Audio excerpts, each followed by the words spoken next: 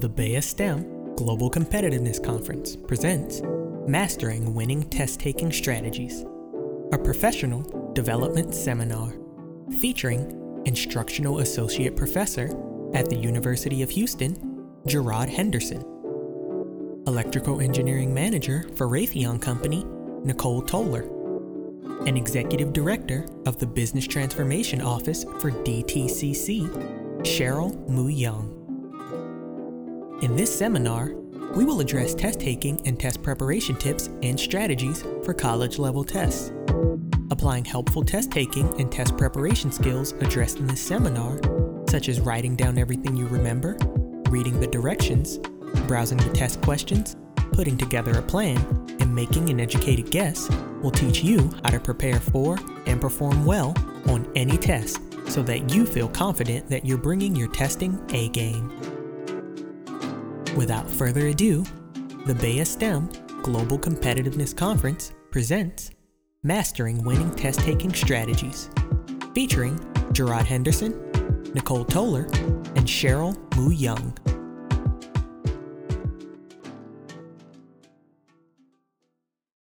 Hello, everyone. Welcome.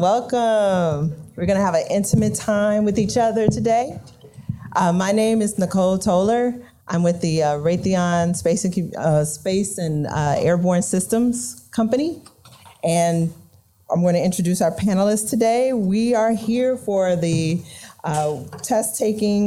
winning test-taking strategies. So I just want to make sure you're all here together. To my left here, I have Cheryl Mu Young, and she's the Executive Director of Business Transformation Office. And then I have Professor Gerard Henderson. At this time, we'll go to our next slide. We'll do introductions. So I introduce myself. We'll have Cheryl. Hi. So I'm Cheryl Mu Young. So I sat in your seats many years ago. I used to come to Baya back when I was in college. I was at Morgan State University. And since then, I graduated as an engineer. I moved on to consulting. So I worked for Accenture, or Anderson Consulting, who then turned into Accenture for 15 years, and then moved on to Ernst & Young, and then moved to DTCC, who I'm representing today. That is a financial clearing house. If your parents have stocks, or you have stocks and bonds, and you decide I'm selling them, we're the company that does all the clearing and settlement for that.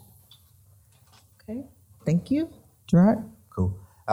I'm Gerard Henderson, and I have a long time Baya history as well. My first Baya conference, I was actually a sixth grader. This was back when they were having Baya in Baltimore every year. Oh my God. Yeah. That was when I was in college. So with that, when people say, how did you get interested in engineering, I attribute it to that experience. They used to have a time where they would let the high schoolers and middle schoolers roam around the career fair, and I was just picking up goodies. And interesting fun fact, one of the places that had the best goodies back then was Raytheon. Okay, there And so I hung around their table a little bit longer and got to talking to folks and learn a little bit more about what engineers do, right? Of course. So I left that conference saying I wanted to be a chemical engineer. Fast forward, ended up going to a special school in North Carolina called the North Carolina School of Science and Math. It's a boarding school, so lived there. And again, a real focus on math and science, and a lot of colleges recruited students from there. And so through attending there, I had lots of scholarships to go to just about every school in North Carolina. Wanted to go to Florida A&M, but they didn't give me enough money. So, and my mom was like, where are you going where you get a full ride? So I had a unique experience to actually go to Morehouse and be a part of their dual degree engineering program. So I spent 3 years at Morehouse, majoring in chemistry. Then 2 years, instead of going to Georgia Tech, I went to North Carolina A&T. So I wanted to come back home, or a little bit closer to home. Full scholarships, made money to go to undergrad. Ended up going to graduate school at University of Illinois in Urbana. Stayed there for 6 years and taught in the chemical engineering department. Fast forward, many of these folks that are looking at me now are my students. They were so nice to come out to this session. I decided to change and go to somewhere warmer from Illinois and ended up at University of Houston. So I've been there for almost 4 years, and I'm a Kimmy, and I'm also now the director of a program for mastery in engineering studies, which when it was founded in 1974, it was a program for minorities in engineering. So long story, but. That's great. Yeah. Great. Thank you so much. You guys have a wonderful professor, by the way, just so you know. Oh, okay. Right now, we're going to get into something intimate as well. Our next slide is a think and pair and share. We want you to think of a challenge you faced so far. Pick a partner. I want you to come up with a thing you can do or overcome this challenge, and then we'll talk about it.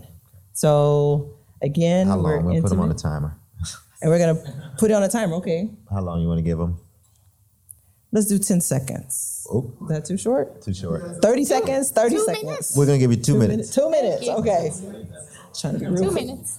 2 minute timer. This is how I do in class. Okay, we're back. All right. Ready? Yeah. Okay, so we'll shift to Gerard. Yeah. So we want to get a couple of groups to kind of share some of the things that came out of your conversation. And then from there, before we dive into the slides, we just got an excited panel here. We're going to share with y'all some stuff that has been on our heart concerning the winning test-taking strategies, but how that applies to your life, and then how that helps as you transition into industry. And another reason, because we know most of y'all, or I know most of y'all.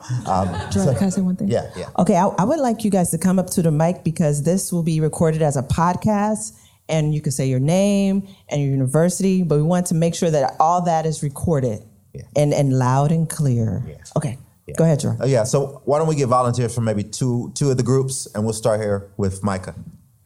Hi, I'm Micah from University of Houston, and me and Waldemiro agreed that a test-taking challenge we struggle with is test-taking anxiety.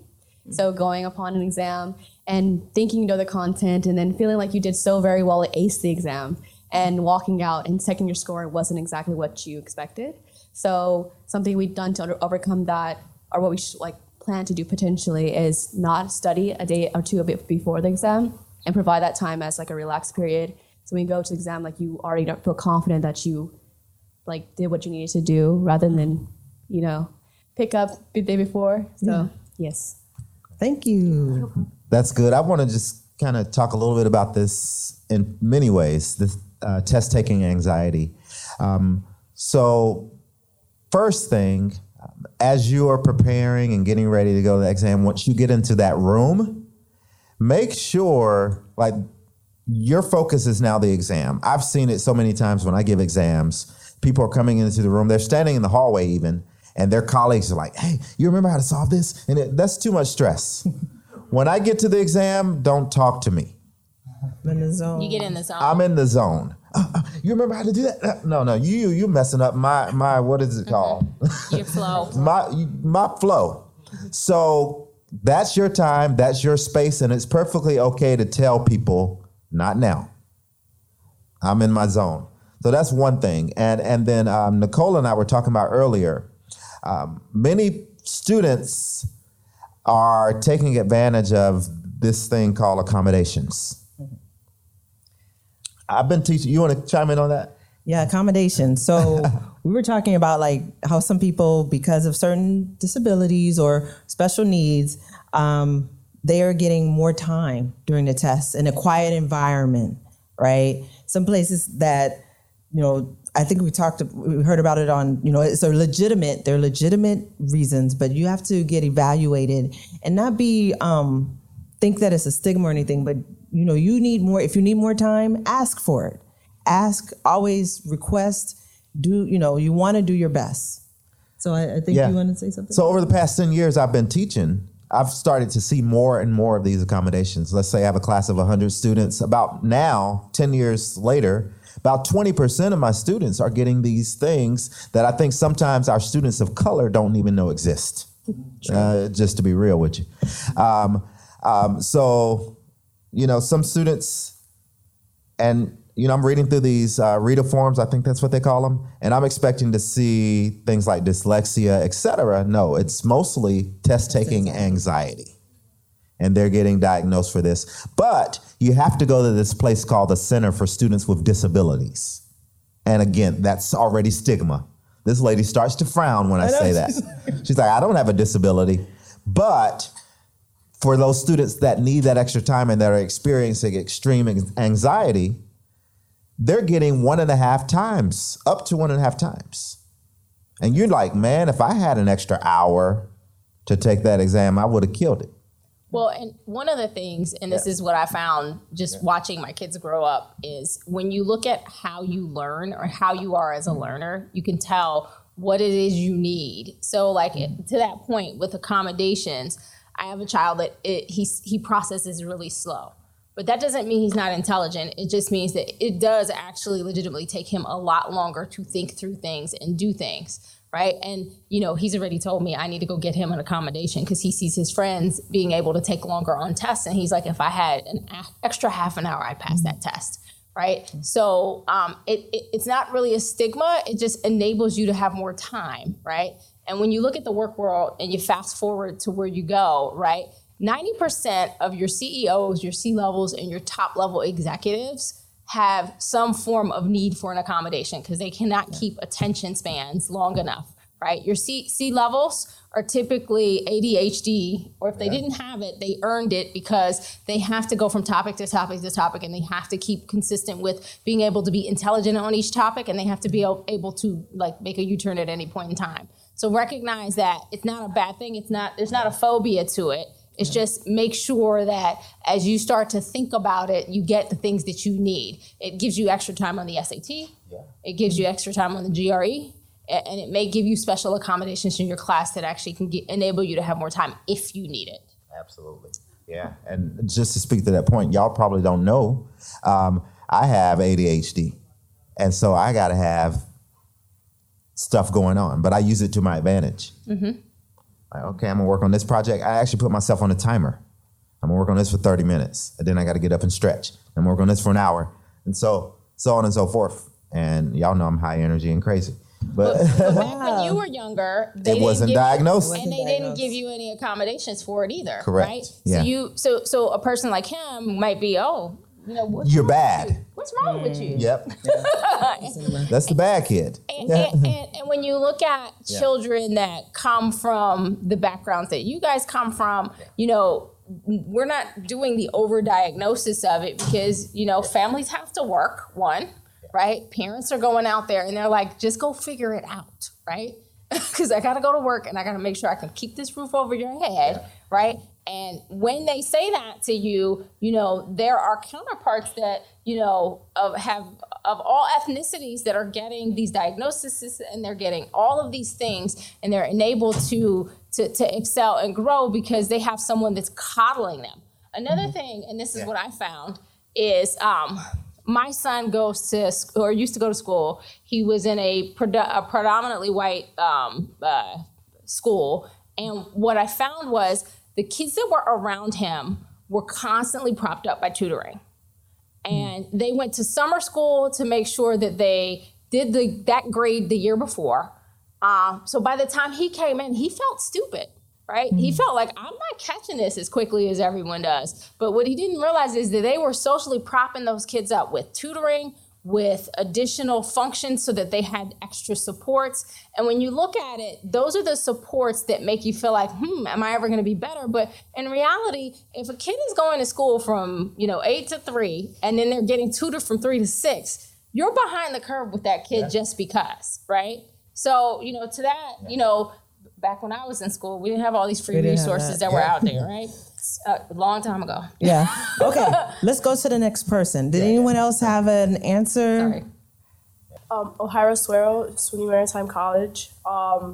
We as well had test anxiety as one of our issue problems, but the way that we said to resolve them was obviously prepare early, but you also want to make sure you have a good sleep schedule, because if you're stressing over your test and you're sleep deprived, that's not going to help. My peer made a good point and said she actually plays logical games to help organize her thoughts. And with that, you're stressing about studying and you're studying so hard, you also want to make sure you take time off to kind of clear your thoughts and make sure that what you're learning is in order and kind of like move forward with that. As well as when you're studying, you want to study with people you can rely on, so you can bounce idea off with them. I know I've benefited from that, like in physics. I learned in one way that the teacher taught it, but my partner might have found like a little way to kind of shortcut what is actually there. So you can learn a lot from like how other people learn as well, and then that can help you in the long run. Perfect. Thank you. That's good. It's good. Mm-hmm. Good. That's awesome. Yay. Good. Thank you. So, do we want to expound on that, or we can go on to the? Yeah. So a couple things that were just kind of before we even get into the slides, just a couple of things again that was on our hearts concerning this session. A little bit of what you spoke to speaks to this idea of figuring out or understanding who you are, and understanding yourself. This seminar is not a gimmick, right? So there's no special formula you're going to leave out of here with like, oh, I'm going to make straight A's from now. You know, and maybe I'm getting to the slides already, but you know when you don't understand something. And you can't fool or trick yourself. The day I don't understand it is the day I go get help. All of this happens before the exam. We haven't even gotten to the winning test-taking strategies. Mm-hmm. You need help. It's okay to get help. It's okay. It's okay to ask. Yeah. Before, not after. So it's something differently. Well, and that's something that I see, just in my household with my children. I see that a lot of times that advocation for themselves is one of the things that when you pay all this money, you go to these expensive schools, the one thing that they're teaching you how to do is advocate for yourself. And I think that, as a student coming into college, one of the things, your teachers give you those office hours for a reason, right? And if you're not utilizing the office hours effectively, you're not understanding how do you actually, build a bond, build that connection. And when you end up with the grade that you end up with, and you haven't spent any time with your teacher, and you really wish it should have been higher, that investment, right? And I'm going to divert a little bit. I had there was a woman that on Wall Street that came in to talk to my company, and what she said, doing a good job is one, of the nuggets that you use. But then she also said, that investment capital in building that relationship is extremely excessively important, and that will get you much further than how hard you're working, right? So when she said that to us, it was really critical because, that applies here also, right? Because your professors, your teachers, it's part of that relationship capital that you have to build up. And, if I'm going to invest in this relationship right here, he's going to make sure that he wants to see me successful, right? Yeah. And then when he wants to see me successful, he's going to make sure that I understand what's going to be on that test. He's going to understand if I didn't catch something, he's going to say, well, why don't you stop by my office? Because I think you might need a little extra support. Yeah. For me, I have a story, a quick story. We were in physics class. So physics 1, 2, 3, you take it for engineering, electrical engineering. And one guy in college, his mom came to class. And we're like, okay, why is his mom here? And the professor was like, stand up, James. And the guy stood up. He was like, I don't know you, son, and your mom is here. And that was something that stuck with all of us. First, we're like, I'd be so, upset if my mom showed up in college, right? And then the guy was like, you don't even come to my class and your mom is here talking to me. So relationship is definitely, you want to have that before your mom shows up. Just put that there. And you don't really ever, when you go to work, you don't ever want your mom to call your boss either, right? So, yeah, no, that's pretty interesting. So for me, at the end of the semester, when I'm calculating grades, I don't give grades, first of all, and most of your professors don't. But when I'm calculating grades and I see that 69, and I don't round up, I see that 69.9. But Robbie has been to my office hours. I know her. Oh, yeah, that's a 70. Or better yet, I don't want to put you on the low end, 89.5. And if you make an A- in my class, you've earned an A. So 89.5. I know Rabia. When I see her in class, she's raising her hand. I'm sorry, I keep using it as an example. She's technically one of my former students for real. Okay. She was in my sophomore level class. But yeah, I see her. She's got this 89.5. I know her. She participates in class. Oh yeah, that's an A. That's true. Okay. Relationships. And professors, y'all have heard the Donna O speech. Professors like to talk about themselves. They like to talk about their research. That's a way to break the ice. Everyone likes to talk about themselves all the time. They do. So I know one thing we wanted to talk about, probably before we get into the slides, before we're preparing for the exam, avoiding procrastination. And also, I know that we brought up something called imposter syndrome. I don't know, Cheryl, you want to start with that or Yeah. Just Actually, I talk want to more hear from the students. Does anybody have an idea or thought about what that means? Hi, I'm Micah from University of Houston. And imposter syndrome is whenever you feel like you don't belong in a kind of space, I guess. Yes. Thank correct? you. Thank you. How many people have ever felt like that? Yeah. Okay, now why? David Cartwright, professor at Marshall University. You feel inadequate. Thank you, sir. Any other thoughts? Hi, my name is Elaine Raymond from the University of Houston. And you feel lost, like it's just not where you're supposed to be at that time, and why should you have to be there? So you kind of just feel like lost. Wow, thank you. They're all Thank getting you. up on this Thanks for one. sharing. Oh boy. Hello, I'm Joseph Amesi from the University of Houston. Yeah. I feel like a practical one is sometimes, you take an exam, a teacher posts the statistics, you see your score, high score 98, the low is a 4, you're like, whoa, so you can really kind of see where you're sitting in that range. And if you're on the lower end of that range, knowing how hard you worked to earn that 50 or whatever, you're like, dang, there's folks out there making 90s, 100s. Yeah. That's kind of what makes me feel like an imposter sometimes. Wow. Thank you. Hello, my name is Rabia Baksh. I think that I'm from the University of Houston. Yes. I think that one thing that really causes imposter syndrome is sometimes when you're the only one that looks the way you look, and you think that you don't belong there. But also, it's sometimes what people have said to you when you were younger, and those thoughts just stick with you, and that's how you think about yourself, but that's not the truth. So, Okay. Thank you. That's Thank good. you. Thanks for Hi, that. my name is Ashley Domasera from SUNY Maritime. Hello. So in our industry, we're in the maritime industry. It's mainly guys. So most of my classes, I'm the only female. Yeah. And so it's like pretty difficult sometimes because like the teachers treat you different sometimes, but that's how it is. Thank you.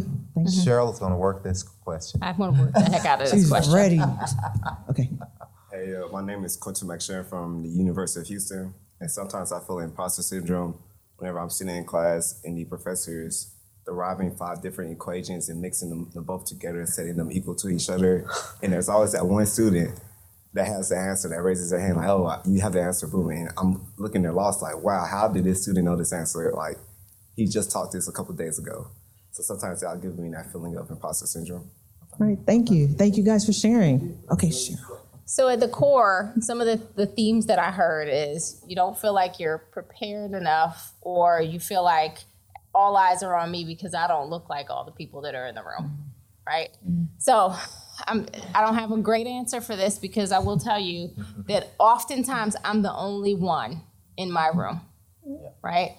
When we look at the numbers, I look to the left, I look to the right, and oftentimes I am the voice for all of the African Americans in a company, right? So I think the biggest thing for me, and I don't really suffer from imposter syndrome, right? I feel like I belong. And at some point, your mindset has to change, and you have to tell yourself that you do belong. And I'll tell you, there was an example of this. There was a time I was running this really big project, right? I was in California. I was running this Obamacare program that we were actually implementing Obamacare's, it's the Affordable Care Act. We were implementing it in California with one of my former companies. And my big bosses came down, and, I kind of sat back and I said, hold up, wait a minute. I'm going to sit back there because there's not enough chairs and I don't belong, right? I'm going to let you guys sit up in the front. I have all the answers, by the way. Yeah. I know the ins and outs. I know what's wrong. I know what the risks are. I know what the issues are. And I know how to solve the day-to-day problems. And I work with the client every day. Like they call me and we're eating lunch and we're eating dinner and I'm bringing snacks. We're doing everything together, right? So I give all these guys the room. And then my boss pulled me to the side and he said, hey, why did you not sit at the table with us? And I said, well, there were not enough seats. So I felt like, let me give you guys the seats because you're more senior and I think you deserve it. And he was like, no, you need to command that seat at the table. So you need to tell yourself that you belong. And after that, I was like, I always belong. So I'm like, I don't feel like an imposter anymore. And you know what? You have to tell yourself that. So when you're in that room with all those men and they're treating you that way, sometimes the inclination, because I've been there before too, is to, dress to fit in and make sure you look like the guy. No, you're still a woman and stay in your place. But at the same time, you need to be able to fight with them. You need to be able to talk to them. You need to be able to relate to them. So again, that relationship capital builds in there. And you need to be able to call people out when you're not feeling like they're recognizing that you are in the room as a woman, right? So a lot of this and women empowerment is a big thing that's happening across corporate America. Yes. Right? And what happens with women empowerment is they look at the women that they think should be the leaders and they bring them up and they give them all these supports to help enable them to be a better leader. So as you guys are starting to look at that, you got to start looking at, well, who is it that I want to emulate wherever you go? Yeah. So if you're at a college, you're at a university, who is it that I want to pick to emulate? Because when you're climbing the fence and you have to figure out who's my sponsor, who's my mentor, and who am I going to grow from? That's true. So, you're going to look to the left and you're going to look to the right, and you're going to see a few African Americans, you're going to see a few people that look like you. But when you do that deeper dive, you have to figure out who it is you want to be. And I think, recognize that, I guess if I leave you with anything, it's you deserve and belong to have a seat at that table, right? And then figure out who it is you're going to grow to be like. Like, who do I want to emulate in the business world? And a lot of times when you're going on LinkedIn and you're looking at the website, you can find, very great mentors that will give you books and advice and all that good jazz. But you got to find some real tangible people, whether it's at your university or the companies you go to work for. Or and LinkedIn. Yeah, you can find them on LinkedIn too. I'll give you an example. My company is on a big push to hire diverse talent, right? As are most companies, right? And as we look at it, when you look at the Black Girl Network that's out there, I'm talking to one of the folks that are in the diversity crew, and she was like, I can touch you because you're within that LinkedIn circle. LinkedIn is a very big deal, right? Because she said, well, I didn't know you personally, but I knew of you. And I was like, well, how did you know of me? Because I didn't know of you. And she's like, because you're in that area where there's only a few at that Black senior level, and you typically know each other. And if you don't know each other, you're waiting to meet them because you're like in awe of how they could do what they did. And also, I want to add, everyone that's at the table has a certain type of thought process. You may come in with something totally creative that they need. And that's the diversity of thought. And that can only come from your perspective. You know what I mean? You can not everybody has that, you may have, in the background, you something that you've done in your kid, when you're young as a mom, or because you're from Houston, because you're from North Carolina, because you're from California, you have a different thought process that they don't have. And that brings profit to the companies, to where you're working. And that a lot of things that, we're saying they're looking for diverse women and, diversity, but they found that, because I was like, why are they looking for diversity? They found that it adds 20% to their profit margin. It does. Because of that, we're hot. We're the thing that everyone wants because we're helping them with their profit margin. So you're delivering value by being in the room and having a different process. You're different. You might be from Jamaica. You may be from different places. You may have done things a little bit differently that they never thought of. And you're adding value. You're listening to Mastering Winning Test Taking Strategies. a professional development seminar featuring Gerard Henderson, Nicole Toller, and Cheryl Moo Young.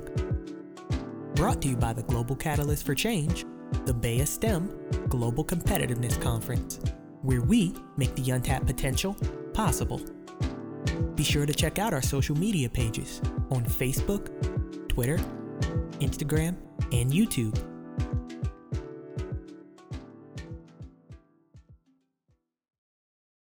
And that's such a unique topic because when I looked at my team, so when I hired onto DTCC, I inherited a team, right? Mm-hmm. And the first thing I did was I said, okay, so I'm going down the checkbox. How much diversity do I have across my team, right? And then I went back and I had to actually explore, well, how do we get to the construct of the team? And I had to go figure out what are the different ways for me to expand, because that diverse thought that she's talking about, it from a cultural standpoint, just the fact that I have folks that their parents were immigrants and that immigrant thought takes away some of the entitlement that happens or that people have, and that they can balance to say, hey, let's give you a balanced perspective, because what they're upset about, I'm not as upset about, but I'm upset about these 5 things. And then resilient. you have a much more balanced perspective. They need you. So they need you. They do. They need you. Yeah, absolutely. One of the things for me is make sure you are valuing good work and putting in good work and hard work. And so one of the things I've always attempted to do in whatever position I'm in is do such a great job that nobody wants to do it. First of all, nobody else wants to do it. So for example, at University of Houston, I've just kind of carved out this lane for myself. Nobody bothers me. They're like, oh, he does that. He does it very well. And I don't want to do it. And we're going to cry when he leaves. But being the person I am, I always try to impart and raise people and pull them along and teach them what I know. But again, I'm this wacky engineering professor that does engineering education research.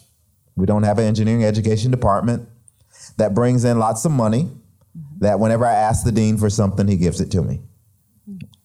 Perfect. And so in addition to that, I'm all about motivation and inspiration. Can somebody look up this poem? Whenever I'm feeling imposter syndrome, I read it to myself. It's by Marianne Williamson. It's called Our Deepest Fear. You heard it in movies.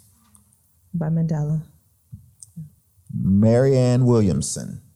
Our Deepest Fear. Yeah. Is that who she got it from? Well, no, okay. He got it from her. Oh, okay. But yeah. yes. Yeah. And it goes on, and I'm just going to paraphrase, but parts of it talks about, when I want to just kind of sit in the background and descend, it's inspiring to say, no, you belong here. Anybody got it pulled up? I want you to come up and read it. Come read Cheyenne, come read it. It's like, who are you not to be great, brilliant, talented? Go ahead. You got to read it like spoken word, like they should have done last night. Drop the mic. Don't drop the mic when you're done, though. Hi, I'm Cheyenne Goodson. I'm from the University of Houston, and I'm reading Our Deepest Fear. Our deepest fear is not that we are inadequate. Our deepest fear is that we are powerful beyond measure. It is our light, not our darkness, that most frightens us. We ask ourselves, who am I to be brilliant, gorgeous, talented, fabulous? Actually, who are you not to be? You are a child of God. You're playing small. Does not serve the world. There's nothing enlightened about shrinking so that other people won't feel insecure around you. We are all meant to shine, as children do.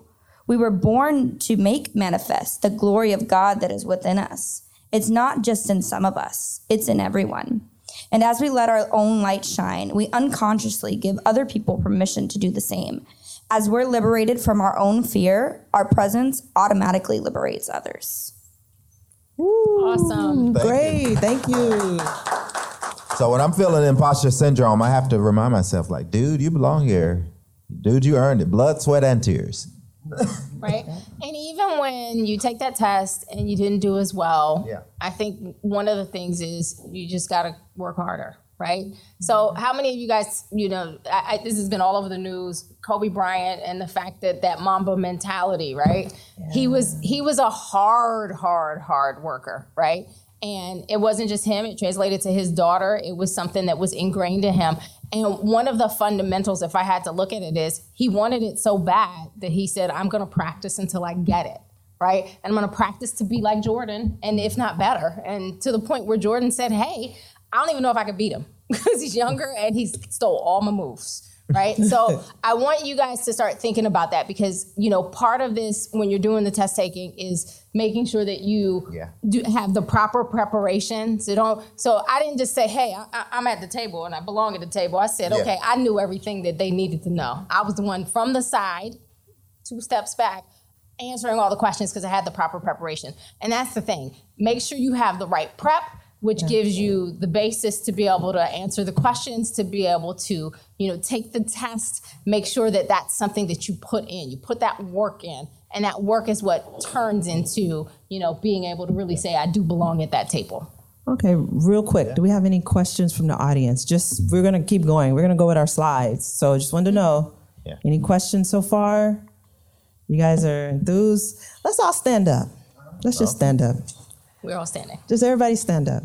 One thing that I do as well, like before presentations, before a test, I put my hands in the air. Put your hands in the air. His name is Bolt, I think his name is. Usain Bolt. Hands up, right? This is called, I think it's called the mighty stand or something like that. It's like I'm a winner. You're a winner. 2 hands up, right? And it releases these endorphins and you feel great. You know, I do this, like before I'm going to talk to somebody, before an interview. And 9 times out of 10, I get them, just so you know. Do this in the bathroom, you know, I'm going to be a winner, okay? Everybody have a seat. Hey. You're winners, all right? I felt those endorphins. You feel it? You feel it, right? You feel it. Yeah. If you don't, just do it before a test and you'll feel it then. Okay. I think that was a great lead-in, Nicole. That was one of the points we talked about earlier. So if you want to touch some of the slides.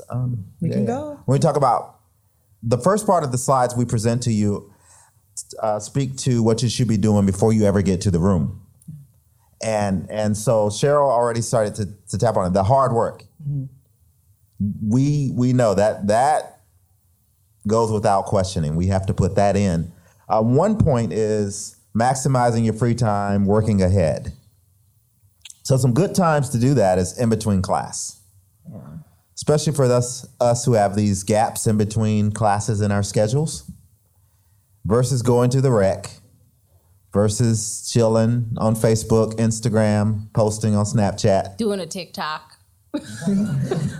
My mom always said, she was like, for every 1 hour in class, you should study 2 hours.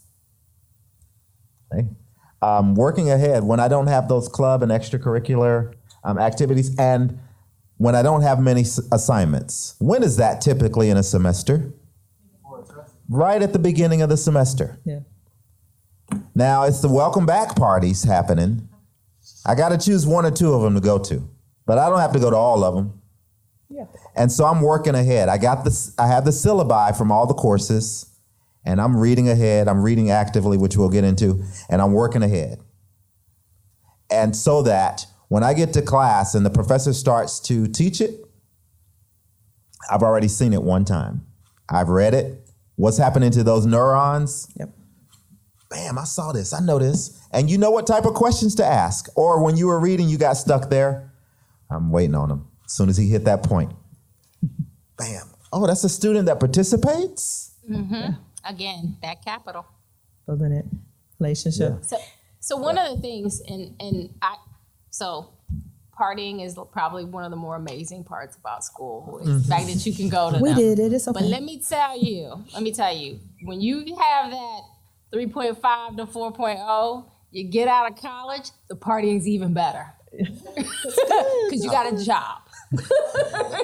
So and y'all know how I like to party. I'm gonna be honest, right? I was one of the kids in college when many years ago that I studied, right? And I studied a lot. But when I got out of college, let me tell you, I was in Miami frequently. I got to go. It wasn't partying at a college level. It was actually partying at a, adult level, which is much, much more fun. And you get to travel, right? So you get to see the fruits of your labor. So, you know, when you look at your education, right, there's a big, heavy upfront investment that you put in now that pays out in dividends later, right? And I think that that's one of the key things for me. And, you know, my husband was a big partier. He was an engineer too. I mean, he used to throw the parties. So when I look at the delta and the difference, right? He was all partied out by the time he got to college. He didn't have to do all the traveling I did. I did way more traveling than he did. And I actually had a whole heck of a lot of fun. So I don't think I missed out on the college partying. And I would hit probably maybe 1 or 2 a semester, right? And I would go just to say I'm going and having fun and just, you know, you get to bond with your peers. But when you do it, when you take this investment and say, I'm going to invest in my academics, right, is what all these companies come to look for. The companies have GPA mins and maximums. If you don't meet those, there are companies that will take you with a story, but you really have to have a good story, right? But you know, the stories that people have are very different. So make sure that you guys are thinking, what is my story? And one of the things that he has on this slide is that extracurriculars piece, right? It's really critical for you to have those extracurriculars and you're actually leading on campus and working and doing the things that show your well-roundedness. No company's gonna say, hey, how many parties did you go to? They don't ask that question. They don't ask that. That's not one of your gates, right? No, we don't ask that question. All right. But they will ask you, how many clubs and activities were you? What job did you work while you were here? How many internships did you have? What was your GPA? Right? So you got to invest in that to pay way more dividends further on. And I promise you, the partying will be so much better when you get older. Yeah. 2 things. So first, on that extracurricular point, make sure you're strategic in how you do that. You don't have to be the president of every organization that you're part of. You don't have to be in leadership even of all of them. You can be a good volunteering member that shows up to events, not just the free pizza days, but to show up to events and work in that way. Because sometimes we can overcommit ourselves on that side of things. I see Obina in the room. I want you to kind of speak to the point that Cheryl was making about partying on the college side or the collegiate side versus a new, when did you just start work? Come to the mic, please. Sorry. Yeah. He's a recent grad. Yeah. Congrats. My name's Obina Naiji. I'm a recent grad from the University of Houston. And I work for Northrop Grumman. Oh, congrats. All right. So when did you start working and talk about this transition from college, partying, working ahead to now as a... So what I said was the partying in college is great and all, but that partying when you actually have money and you can get to places is so much better. That was my comment. Thank you. So he'd like for you to comment on that because you are actually an example of a person who has graduated and now is out there. And I 100% agree with that. Like even in college, as part of fraternity, I had to scale back on that because chemical engineering is no joke at the University of Houston at all. But like at all. But then after coming to Bea, getting hired by Northrop and being on the other side, it's like next weekend I'm going to Mardi Gras for my birthday, right? To party and have fun with my friends. And so it's definitely a big investment on the front end, but it comes out a lot on the back end. So for sure. Good job. Congrats to you. See, I wasn't lying to you guys. Okay, so we'll go to the next slide. I know that pointers for studying. So we talk about schedule. We'll have Gerard go ahead and continue. Yeah, and a lot of this we've already hit on, right? So making sure you have that study schedule, setting up, and I know back when I was in college, it was big to do this time audit. This for maybe a couple of days, keep track of what you're doing with your time. But also having a schedule that you can follow. And it's so interesting that doing that followed me even into my career. I don't do it as much now. I have my calendar and I just put what I need to do and I just get it done. But saying, okay, from 8 to 9, I'll be at the gym. From 10 to here, I have class, et cetera. So creating that schedule, finding a good study location. For me, I cannot study in my room. I'm going to sleep. I love to sleep. I'm going to lay down, and next thing you know, it'll be 6 a.m. And then my cousin's in the room who stays with me. He's like, boy, you never sleep. What are you talking about? Assess the knowledge of the course material. So when we talk, that goes back to that point about understanding yourself and knowing when you don't know it. And knowing with science and engineering courses, it builds upon itself. If I don't understand it on Monday, I get to class on Wednesday, I'm not going to magically understand it. And my professor is going to assume that everything that was taught on Monday, you got. When I go to class on Monday, this coming up Monday the 17th, everything I taught last week, I'm expecting them to know it, and they're probably going to get a quiz. That's some office hours hint to the University of Houston. Thank you. And one of the things is you guys have the ability to have technology. Like when I was younger, I wrote my schedule down and maybe I did it in Excel. You guys have these smartphones that can tell you what to do all day long and help organize your schedule. And the reason why he doesn't write his schedule down is because people give him meeting invites that tell him what to do all day, every day, I'm sure. Yep. And it orders you around. I was telling a student, and this is a side note, we can go to the next slide. I was telling a student the other day, while we were here at Bay, I said, that's another way that people try to control you with these meeting invites. And so I keep a separate calendar on Google. With here are the task list of things I need to get done probably. Yep. Okay, so here's actively read textbooks. Do we want to have any questions about this one, or we're kind of we have 4:07. We have like 8 more minutes. So why don't we open this up for questions? Because I think we covered everything in our slide deck from a content perspective. Yeah. I know Mr. Walter Wright. Anybody have a extra $100? Can I have it? Anybody? I'm gonna call you. I mean, I have it. I'm asking, does anybody? Hey, Gerard, I want to call out Mr. Walter here. I want to make sure everyone that everything you ever had a question about, the reason you came here, that it's answered. So if you could come to the mic. Just. Oh, yeah. Walter Wright, Northrop Grumman. Okay. Yeah. I came here because as a cyber architect, I'm constantly required to get certifications. Correct. And it's a work-life balance. And I know how to study because I have multiple certifications. I do well on tests, but it's that work-life balance. I was hoping to find some tips to get it under my belt quicker so I don't have to dig into my work life, my home life. So a note to everyone, life learning. You're going to always keep learning all the way through. So don't say, I'm through, I got it. Okay, go ahead. Y'all want to speak to the point? Oh, okay. So how to do it quicker.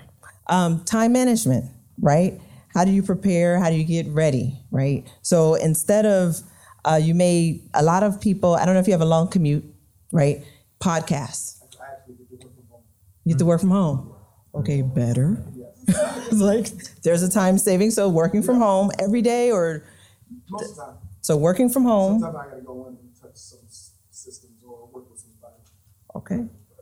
Podcasts. Another thing, I don't know if you have a group of or a staff. You could have them do collaborative learning, or have them, if you're interested in a topic, you're like, hey, this is going to be on my test. Bob, can you learn about this and come back and teach our team? And so you're learning, but then Bob's going to come back and give a perspective to your team, right? And then you're learning during a lunch and learn, and everybody's learning together. And you'll be, we're sharing, but you're actually like, okay, I got that checked off for my next test. So that's You said cyber, right? Yeah. Okay, those are hard. But I'm just gonna tell you, right? There's no easy answer. You got to stay, because with cyber, you really do have to stay on top of the market. You have to stay on top of everything, and depending upon what it is, whether it's your CISSP, whether it's cloud certification for security, right? I mean, and the amazing part about learning now is it's changed from when we had to learn, where you could YouTube most anything and learn it overnight, right? That's true. So, if you don't fall asleep on videos, because I have fallen asleep on a cloud guru on many moments, right? you go in and you try to do that in the evenings. And I actually do that like alongside like my husband. Like, yeah, and it's helpful, but at the same time, you know, I think once you have a family, once you have kids, like that balance is way harder, like much more difficult. Like you guys are amazing. You students that are here recognize that it does get challenging, right? To his point with work-life balance, because you're not only balancing now your career, your certifications, the things that you need. Like my recommendation is do as much as you can up front, right? Like as you're their age, start to look at certifications that you can do that you might need in the industry that would be critical, and do them in college so that you're just refreshing, because then a refresher is a lot easier than I got to go take the test from scratch. Well, what about to your point, addressing what you just said there? Unfortunately, what you took in college won't be valid. That is true. It's always changing, especially in the cyber industry. Certifications all my life. Mm-hmm. I mean, school is always something new. It's always something new to learn. And if you want to be considered an expert in it, you need a certification. Yeah. When we go to bid for job stuff, they expect a certain amount of certifications in that area that you're competing for. Can you do practice tests for yourself? Mm-hmm. Okay. So I mean, I do all the time. I was just looking for any little tips you guys Anywhere. might have to get a little edge. Practice tests. Study groups or like international, maybe international, because everybody's studying. So I'm working on, I got to take it in 2 weeks. Agile. Okay. My first, Hey, everybody's with this Agile thing. Let's all talk about it together. Are you doing Scrum Master or okay? Okay. That's actually an easy test Guess if you what? take the training. Right. Walter? Yeah, I went to do the training. He's a Scrum Master right next to you. Yeah, you can talk. And I'm doing agile transformation at work, so that's all right. like I got the test. So now I got to take the test. But again, I'm here because let's see what kind of tips you guys might have. Just shave some edges and cut some corners to get it there quicker. I mean, like I said, I've been studying for years, so I can get it done. Just looking for any little nuggets that make it quicker. You would have the nuggets to make it quicker. You know, we take CISSP, we going back and forth with questions and sharing resources and all that kind of stuff. Do that kind of stuff, yeah. You know, we do that all the time. It's just looking forward to it. Let's work. You got Anybody from the audience? Dave, do you have any suggestions for Walter? You could come to especially the on the work-life balance. I have no balance. You have no balance? I don't got no balance either. Yeah. So balance is strange, right? Because I think that in life, and this is Cheryl's philosophy, everyone seems to think that you should have this great thing called balance, but in reality, when I'm doing great at my job, my kids are having issues. And when my kids are doing great in school, maybe my boss wants something from me. You know, you really have to put it into perspective to figure out when you can be off balance. And like I think before that test, I think the big thing is you might be a little off balance, and then you have to swing back so that you're not off balance. Yeah. Right. I mean that's really the thing. Masters, I was way off balance. Yeah. I mean, you could have been right at a divorce. You know. Walter, you could. I call it a staff or people that can help you, right? Now that you're getting more certifications, you're gonna make more money. You can pay for someone to do the yard, pay for someone to clean the house. I don't know, whatever you're having to do that you're like, oh, I don't have time. You could pay for that to get done for now until if you really value it and it makes you comfortable and you know you love it, just for now, just for a little while until you get through it. Okay. I like that. All right. Did you want to say anything? Anyone want to add to this? We're all helping each other here. Yeah. Okay. Okay. So I'm a very non-traditional student. I'm a single mother. I'm going full-time for mechanical engineering. And I live about an hour away from campus, and I work part-time as well. So I leave campus and go straight to work. Okay. And so I don't have free time at all. So the way that I kind of stay ahead, because I spend so much time in my car, is a lot of my notes. I'll record myself reading them. And that's learning. When I'm in my car, I at least have something productive. Or if I'm not ready to study in my car, my son and I will listen to podcasts. He likes to listen to Story Pirates, and or we'll listen to some TED Talk. Or something, even as a 5-year-old, you know. That's perfect. And there's a lot of times where he's like, "Mom, you're doing homework." And well, yes, I have to do homework. That's perfect. So I mean, it's a hard balance, but everything, that hard work, and a lot of people are going to suffer, but it's only a little bit suffer right now for prosper in the long run. They're not suffering. He's going to get smarter Let's because give he her a was round doing of homework applause. with That's you. awesome. He's going to be a smart kid. He'll be another mechanical engineer. Okay. Anyone else? Any other tips? Go ahead. Come on up. Hi, my name is Elaine Raymond and I go to University of Houston. So tips for me, I set days that I do certain bits of homework. So like we have like MA assignments and they're usually a week and it's basically you're coding using math. And those assignments can be very, very, very long.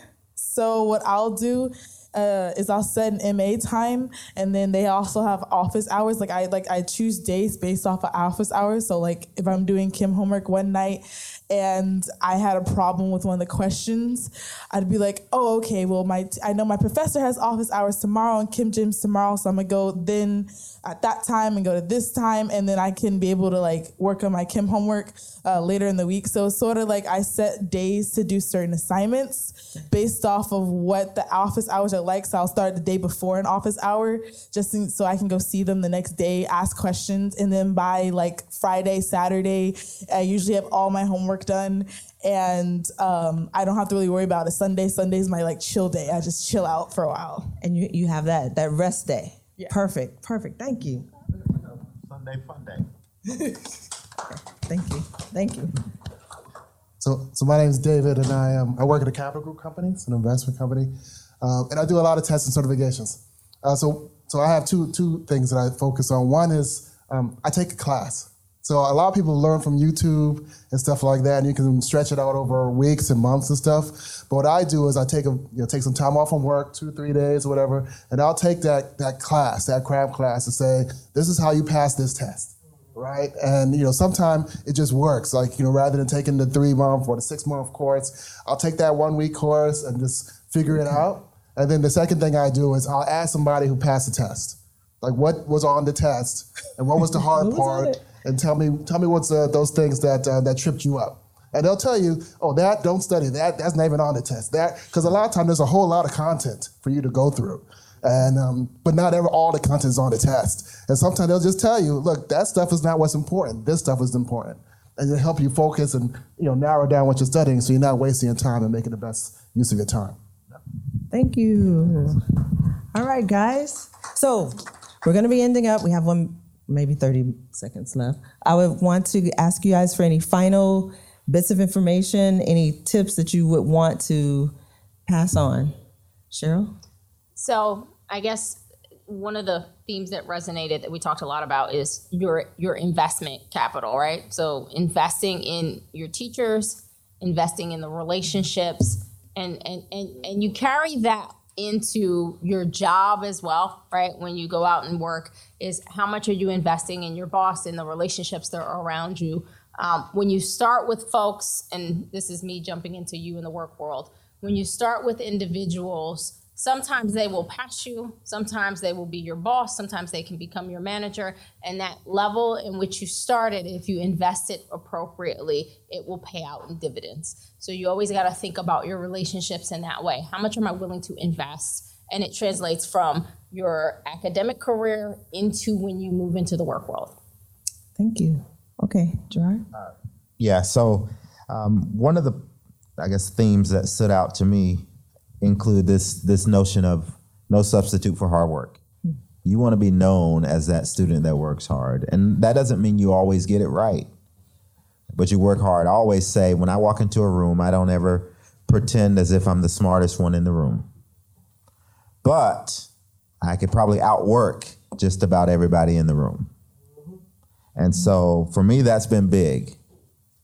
We can go blow for blow. You might be able to get this topic in 30 minutes. It might take me an hour, but I'm gonna work hard and get to that same level. And when it's time for exam time, I may score higher than you because I'm gonna work until I get it.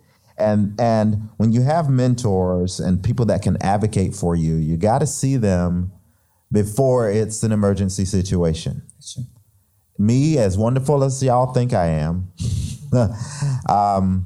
I cannot advocate for you once you're on suspension. My name doesn't carry that much weight. Mm-hmm. But when you fail that first exam and you're trying to figure out, oh, what can I do before the end of the semester? I can then advocate for you and help you get the resources, the support systems and structures that you might need, even if it's paying for your tutoring. There's one young lady, she needed to retake a class. We found some money for her to pay to take this class. But this was before she got on suspension. She realized partway in the semester that it wasn't going to cut it. She needed to drop it. But this was before she got on suspension. Okay, and one with that, I want to say don't quit. We need you guys as engineers. We need you for the future. Do not quit. It's gonna. If it was so easy, everybody would do it, right? Don't quit. We need you, and we wish you the best. And we'll see you back at Bea, and just enjoy yourself tonight. And we're just so happy that you're here. Thank you.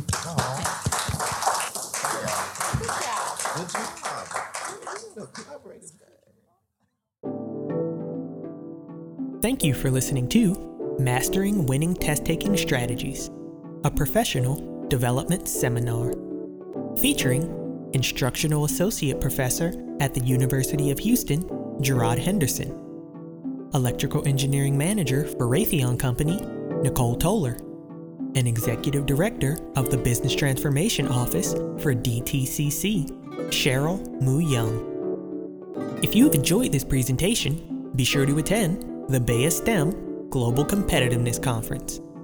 For more information on how you, your company, or organization can take part, visit www.bea.org. For college students, contact us at 410-244-7101.